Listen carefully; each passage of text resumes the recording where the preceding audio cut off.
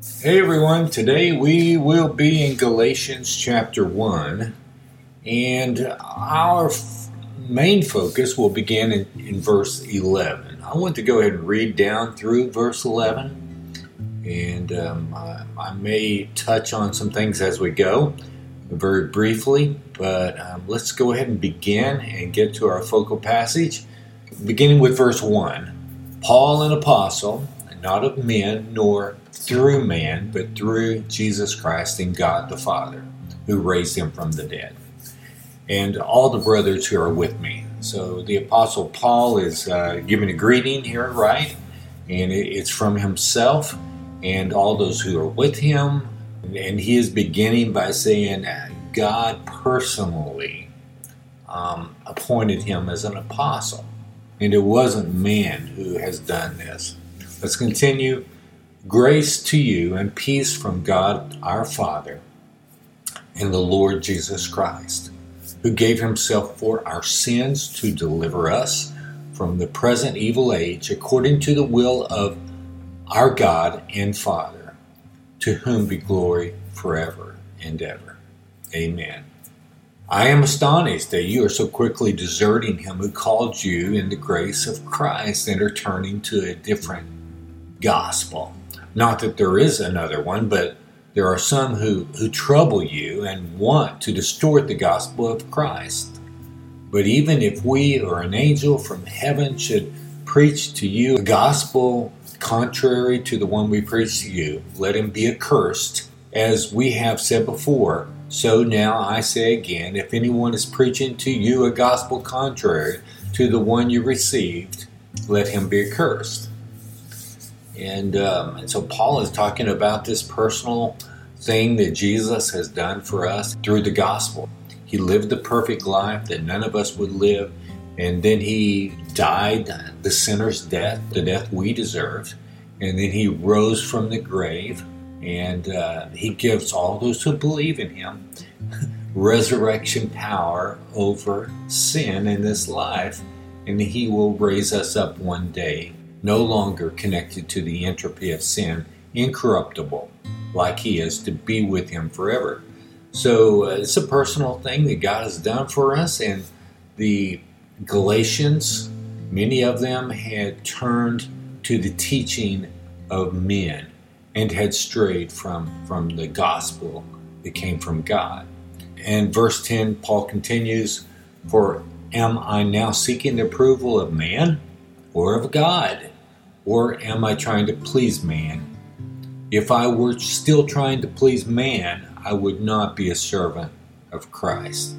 Father God, thank you for your word today, and just guide us in all that we look at for your glory, Father. In Jesus' name, amen. So today I'm talking about relationships, especially with the Lord, but also with fellow believers. All right? And relationships in this life, they can be wonderful things. Especially, I think, when there is like two people or a group of people that have a unity of purpose that is like mixed with this heart of love and humility. And I'm just thinking about it here, and there's probably some more helpful ingredients that are involved in good relationships. But this love and humility and unity seems to be a big ingredient, right? And if you don't have these ingredients, relationships can get really ugly in a hurry. So in Galatians chapter 1, I've been contemplating my ongoing relationship with the Lord. And then also for other believers, what does that look like after salvation? And the Apostle Paul gives us some great insights. And we've read the intro in Galatians chapter 1 down to we're now ready for verse 11. And we're going to look at verses 11 through 21. So let's just go ahead and start with a couple verses 11 and 12. Paul says, for I would have you know, brothers, that the gospel that was preached by me is not man's gospel. For I did not receive it from any man, nor was I taught it, but I received it through a revelation of Jesus Christ. So personal, right? God made these things known to him privately about Jesus. And not that it's meant to be a secret, but private in the sense that it's a one-on-one individual awakening. For Paul, it was intimate and special. It's something that's meant for his innermost person. That's the gospel, and it's the same for us. And then Paul, he shows us how it's for man, but it's not from man, right? It's from God. And what is true for Paul is true for us. But our salvation is not the end of it. I think some people tend to look at it that way. But our salvation is just the tip of the beginning. It's like marriage is the beginning of a relationship, right? It's not all over. It just starts there. Or maybe physical birth. It's the beginning of your life on earth. And when we experience new birth in Christ, it's the beginning of an eternity with the Lord spiritually. All right? Take note also, even though it's a personal journey all the way, at the same time, we are sharing in community with others who are experiencing that personal relationship with Christ on their journey as well. And we do that together. And we need one another as well. We also need to be a people who are not like drawn out of the intimacy and the dependence on Christ in our relationship with Him. I mean, it's true, we never ever lose that relationship. Even in this world, when a child disobeys their physical parents, they don't lose relationship, but they do, however, lose fellowship until they align their hearts back with their parents again. So today I want us to realize we need to stay in that sweet fellowship spot of our relationship with Christ, always growing to live more victorious lives in this world with more joy after salvation, even in this broken world, trusting the Lord, all His promises of His Word, and stepping out over and over and over throughout our life in faith in His promises. So we already saw in verses 11 and 12 that the opening of Paul's eyes to see the beauty of Jesus was not done by mankind, right? But it was by God. Jesus, through revelation, revealed Himself to Paul in a personal way. And actually, it's the same for us. I mean, it's different for everyone, I think, but it's the same for everyone in the sense that it's the same gospel that God opens all of our eyes to see when we come to Christ. Jesus reveals Himself to us as He did to Paul. And so continuing on, we will see Paul's testimony of how his salvation was always, I want to say, putting God's promises to the test. Not tempting God, no, but stepping out in faith, proving Him, obeying Him, because he believed God, finding God trustworthy over and over, even after his initial salvation. I mean, it was a personal salvation at conception, and it would be a personal salvation throughout his life. So let's continue with verse 13, beginning there. Paul says, "For you have heard of my former life in Judaism, how I persecuted the church of God violently and tried to destroy it. And I was advancing in Judaism beyond many of my own age among my people. So extremely zealous was I for the traditions of my fathers. But when He who had set me apart before I was born and who called me by His grace was pleased to reveal His Son to me." So let's just pause. I mean, Paul's relationship came when he saw Jesus as beautiful. God opened his eyes to that. God was pleased to show himself to Paul. However, his salvation was conceived or fixed way before he was born, even before the world came into existence. He set me apart before I was born, right? He was pleased to reveal his Son to me. So that personal grace was not only true for Paul, but it's ours as well. Ephesians 1 takes it even further past our birth and says, he chose us in him before the foundation of the world. So God was focusing on us personally before he even spoke the fabric of the world into existence in all its complexity, right? That's a personal love that he has for us. He wants personal relationship with us after salvation into eternity. Not everyone's given the grace to see Jesus as beautiful or as the greatest treasure in the universe, right? But when the Holy Spirit opens your eyes to why Jesus is the good news of great joy, the treasure worth leaving everything for, and you say, yes, I want Jesus, and you joyfully look to him in faith, then our personal relationship with him is not meant to be stagnant right there. No. Don't wait. Begin stepping out into the hard things of life with faith, trusting the one who took the wages of your sin, defeated death, Jesus, the creator who holds the fabric of the universe together by the word of his power. Prove his power with all of his promises by acting on all that he has said. This revealing of himself is to continue through our life. And the Apostle Paul praised this for the Ephesians. Let's look at Ephesians chapter 1, verse 16 through 18.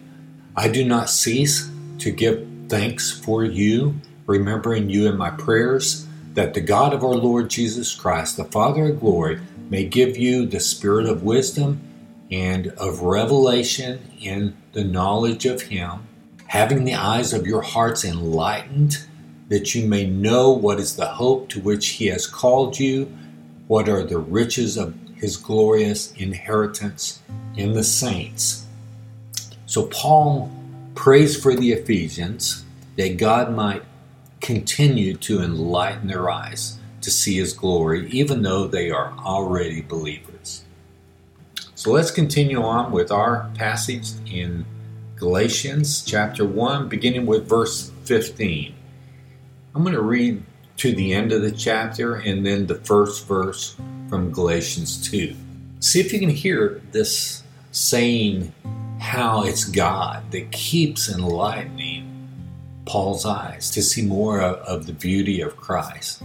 And he keeps doing this in a personal way in Paul's life, and therefore ours as well.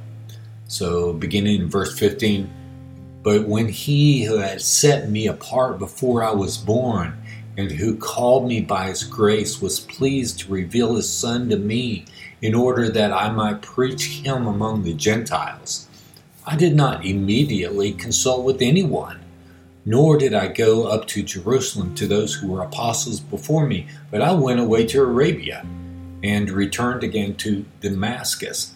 Then, after 3 years, I went up to Jerusalem to visit Cephas and remained with him 15 days. But I saw none of the other apostles except James, the Lord's brother. In what I'm writing to you before God, I do not lie. Then I went into the regions of Syria and Cilicia. Then, after 14 years, I went up again to Jerusalem with Barnabas, taking Titus along with me. So you see the trusting heart that Paul has. He pressed on in mission, the mission God had given him, even though he was a brand new Christian. The ideal of like proving God's word, that may almost seem wrong. It's like testing God in a wrong way, but there's a right way. And Paul proved God's trustworthiness for 17 years, avoiding the possibility, I guess you might say, of being persuaded by man. So in another passage, we see an example of God telling Israel to prove him, but the language is even stronger than proving.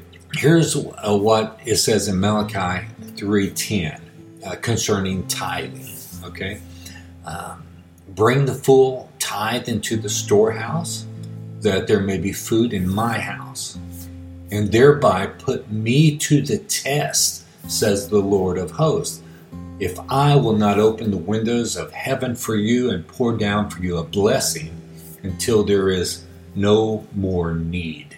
So this kind of testing is akin, I think, to proving. It's different than testing God by doing evil. Israel did that also, right? We see one specific event in the wilderness at a place called Meribah. And this comes up many times, I think, in the Psalms and in the Old Testament, even in the New Testament, I believe, pointing back to the time. This is a bad example of testing God. And the people, they quarreled with Moses, and they said, give us water to drink. And Moses asked them why they tested the Lord. And they tested the Lord by questioning even, is the Lord among us or not? And so they didn't trust God. I was thinking about, like, in school for us growing up, we see a couple different kinds of testing. One is good and one's bad. When a tests are given over material that the teacher has, like, taught in class, that's good testing, right? Tests are not an attempt to make the students fail, but they show that the student has listened and trusted the teacher's words. And the test verifies what has been learned.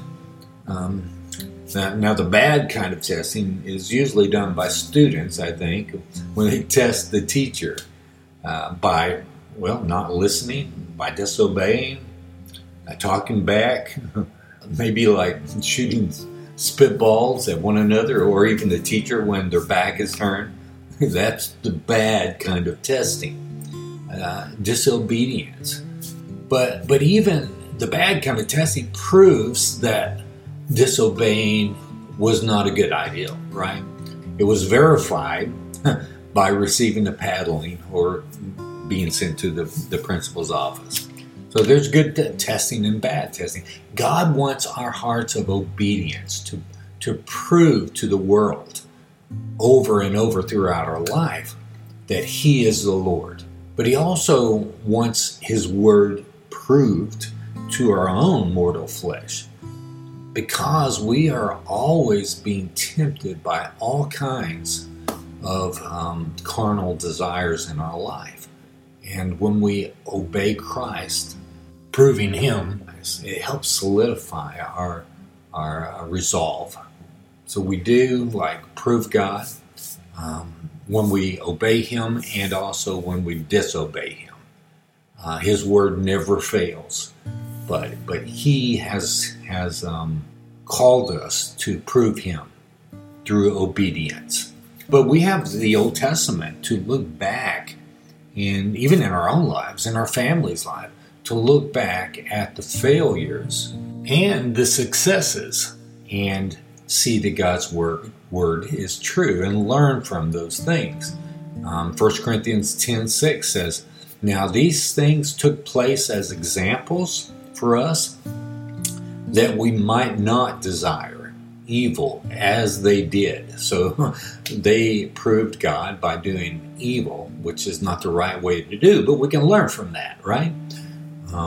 But then in 1 Corinthians 15:4, for whatever was written in former days was written for our instruction, that through endurance and through the encouragement of the Scriptures we might have hope.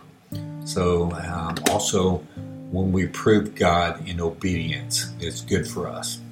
So in closing, like today's text shows what Paul did with his life. After God enlightened his eyes to see Jesus, And Paul's a good example for us in the right way to prove God. He immediately stepped out in faith as a new believer, and he obeyed God, and he relied on God and not on man.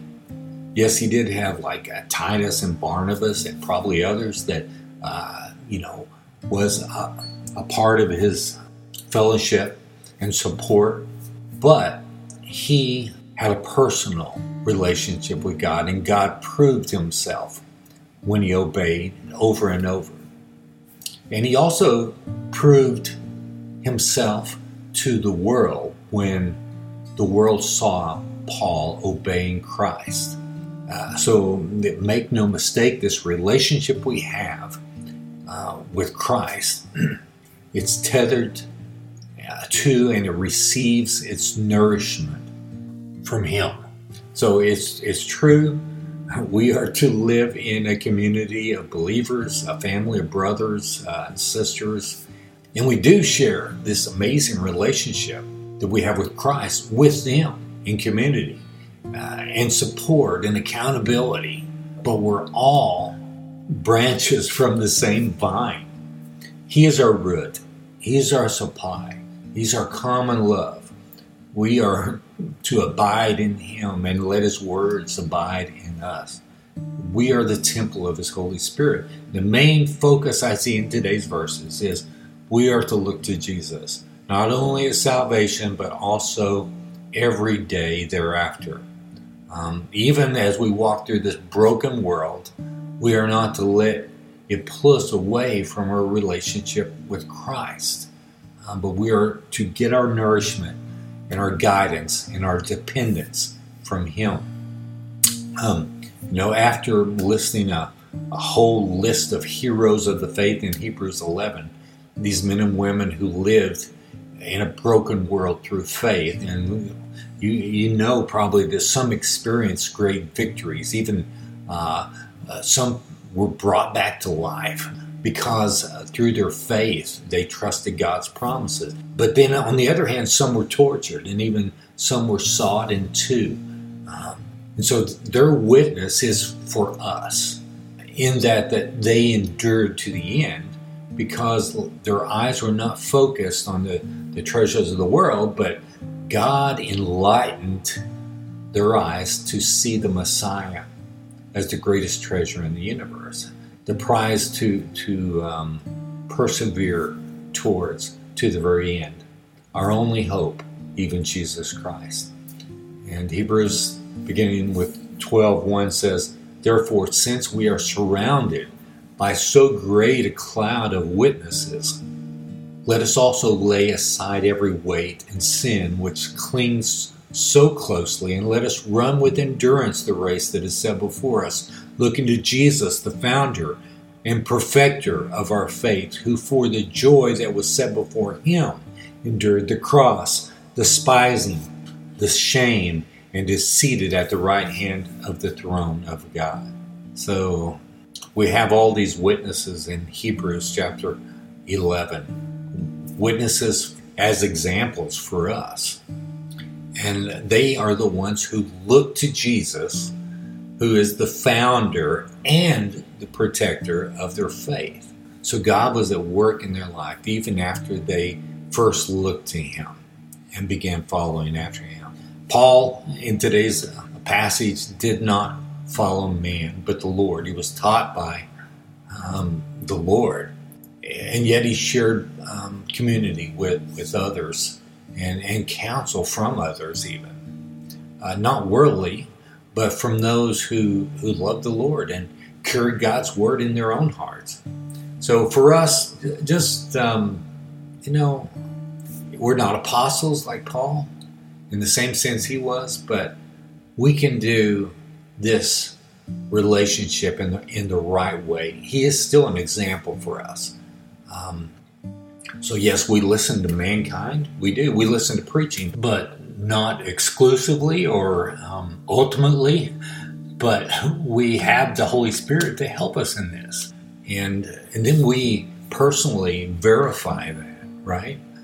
That's good practice because it is the Lord who actually opens our eyes and our ears to the truth that comes from preaching?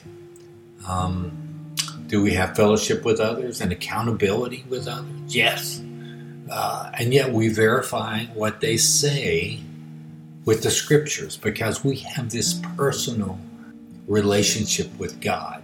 He verifies truth to our heart. Do we study on our own? Yes. And I think that's much different than reading only. But studying was a big part of what Paul did, even as an apostle. And we should read and study God's Word, compare and pray over God's Word. It's a part of our personal relationship that we are responsible to the Lord. It should be a joy for us. And then His Holy Spirit bears witness, right? And brings things to our mind, connecting truths and giving clarity and discernment in His Word. And so that's a part of our ongoing personal relationship with God. But Paul was a man of action. As we read over and over, he immediately went out and began putting action to God's Word and proving Him. And that means, I think, that we should put things that God shows us into practice in our own life, incorporate them into the mission that He's already given each one of us. There is power in His promises. Remember, it's the word of His power that holds all things together. And it's that same power that raised Jesus from the grave. And we are to walk in it every day of our life. It's a heart relationship also. It's not just about checking boxes. In Acts 13:22, it talks about David and the relationship that God had with him. And it says, speaking of the first king Saul, and when he had removed him, he raised up David to be their king, of whom he testified and said, I have found in David, the son of Jesse, a man after my heart, who will do all my will. So God's saying, a man after my own heart. That's love language, right? So that's what God wanted from Israel, and that's what God wants from you and me. Let's pray. Father God, thank you for your word, Lord. You desire our heart and a relationship that is from the heart, a love relationship with you, Father. You've shown us your beauty, Lord. Thank you so much for doing that. Why you're the good news of great joy. Why you're the greatest treasure in the universe. You've revealed your glory to us in the face of Jesus Christ, Father, spiritually for us. And Father, I just pray that you would continue to reveal more of your glory, immeasurable beauty and truth to us, Father, throughout our life on into eternity. Help us to walk with you and not be pulled away by the world, Father. Help us to depend on you over and over securely, and knowing you're trustworthy, even when things seem impossible. Put your word to the test in the right way and prove you to the world and to our own body, Father, that your word is trustworthy and you are true and you bring joy and satisfaction, not what the world can bring, which is destruction and death, Father.